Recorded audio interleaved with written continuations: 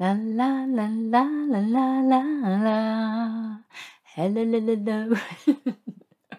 That was a little bit Jim from Friday Night Dinner, wasn't it? Hello, all. Hello, welcome to the Tony Daily with me, Tony Kent. Welcome. Thank you for supporting the podcast so far. If you're a regular listener, if you've been sharing it with your friends, thank you even more. And if you're new, welcome. It's nice to have you here. It is, I think, day 34, something like that. And it is a Sunday, and the sun is shining here. I hope it's shining for you. And it is the second to last day of January. But how do we know? Well, we're going to start with a little trip to the village Facebook page to see what's going on. And what's been going on is there's some quite nice things. People saying vote in the local referendum about some houses that are getting built. There is someone saying, I'm taking my kids to the park to play football if anyone wants to come and have a kickabout. I think that's very nice. There's the adult footballing community in the village. They do a kind of scratch card for the local team.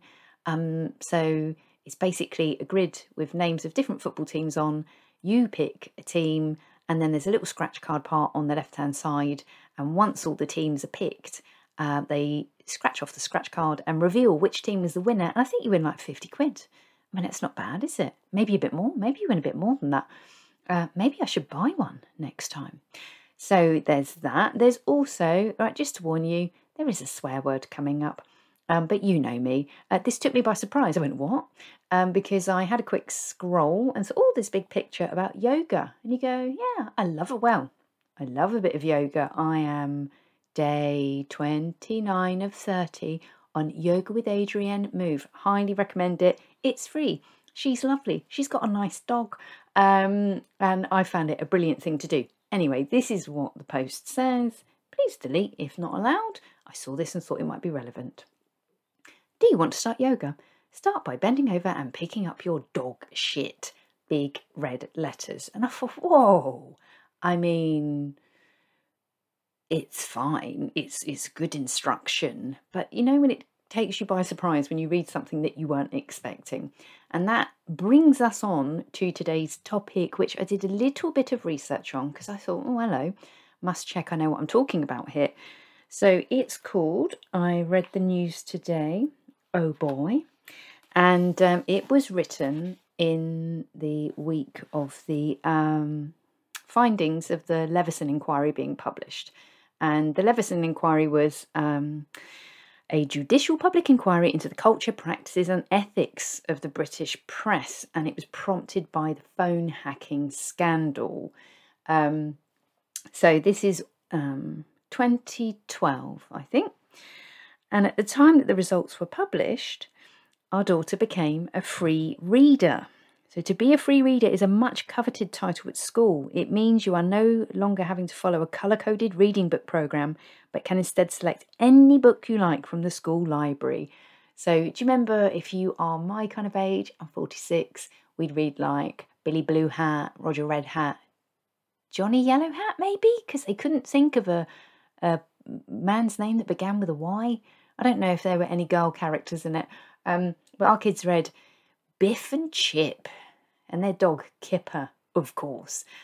So I was very glad when she moved on from those.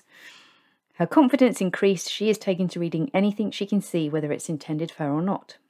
And as a result, she's given us cause to reconsider where we leave our reading material. It began with her asking us who the man was on the cover of Private Eye, then reading aloud the contents of his speech bubble. She was disappointed to discover that the cover star, Lord Leveson, is not related to Father Christmas. So I guess because of his position at the time, he would have been wearing some red robes and ermine. It was a fair point, but as interested as she was, we're not entirely sure she's ready for political critique and satire. I'd say what, though, the ages that they're at now, they love some of the Private Eye covers. And one year...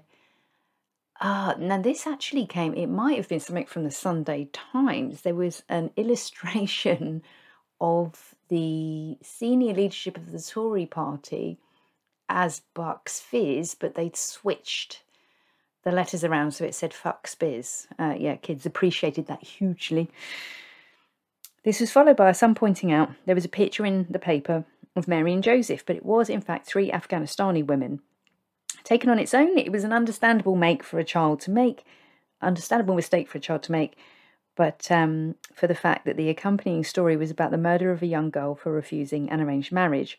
Our daughter wanted to read the story, another paper got put away. And I think something that we've noticed, I mean, of course, they've got news constantly now, and they've both got phones and they've got, access to everything. They still worry, they get frightened. The whole COVID thing was really frightening for them with the news coverage and certainly what's going on at the moment. They do get worried by what they hear. So at that time, my husband and I agreed that we would make sure we put anything that's not for little eyes out of sight. And we thought we were doing okay. And then I went to a shop in another village, which is next to a nursery, but on a barracks, where there was great demand for adult magazines. I don't know what the legislation is on front covers, but I do now. You can't show nipples. This is the thing. If you show a naked woman, you cannot show her nipples, which is why when Gail Porter's naked body was beamed onto the side of the Houses of Parliament, her nipple was airbrushed out. Fun fact, which I learned in the podcast series Grounded with Louis Theroux, which I've been binging. It's absolutely brilliant. So, apparently, as long as there are stars over a woman's nipples, it's fine. It's absolutely fine. Even if the woman is attempting to lick the star off or is pointing at another part of her constellation-covered anatomy. Now, I was used to this because as a child, the Sun was the favoured daily paper of my parents. So rarely a day passed when I didn't see which Patriot Lovely had her baps out for the delectation of the British public. There was also, and for people who thought that kids never saw porn when they were, pre-internet, not true. There was a stash of dirty magazines in our local woods next to the Scout hut, of course, which, with the internet not yet invented, people took to the wilds with nothing but a magazine, a hanky and a furtive look. And if you've listened to previous episodes of this, you'll know that sometimes people take to the wilds with a tube of lube and then leave it for other villagers to discover. Ew. So I did not grow up unaware of quite how fascinating the female form is to so many, but I don't want it for my children. You could argue the magazines are out of their line of sight, but that's to assume they never look up and that they cannot read. For whilst the woman's breasts came with the requisite stars on one magazine, the legend below read Footy Fanny.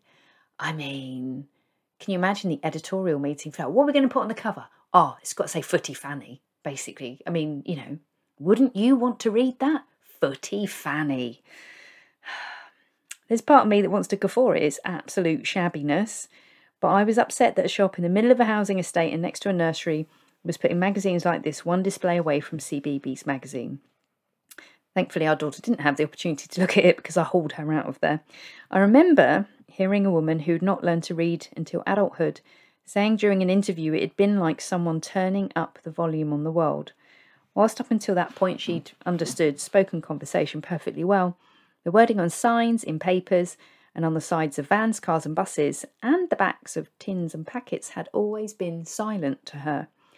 After learning to read, she felt they were shouting out to grab her attention, crowding her brain with messages and urging her to read more.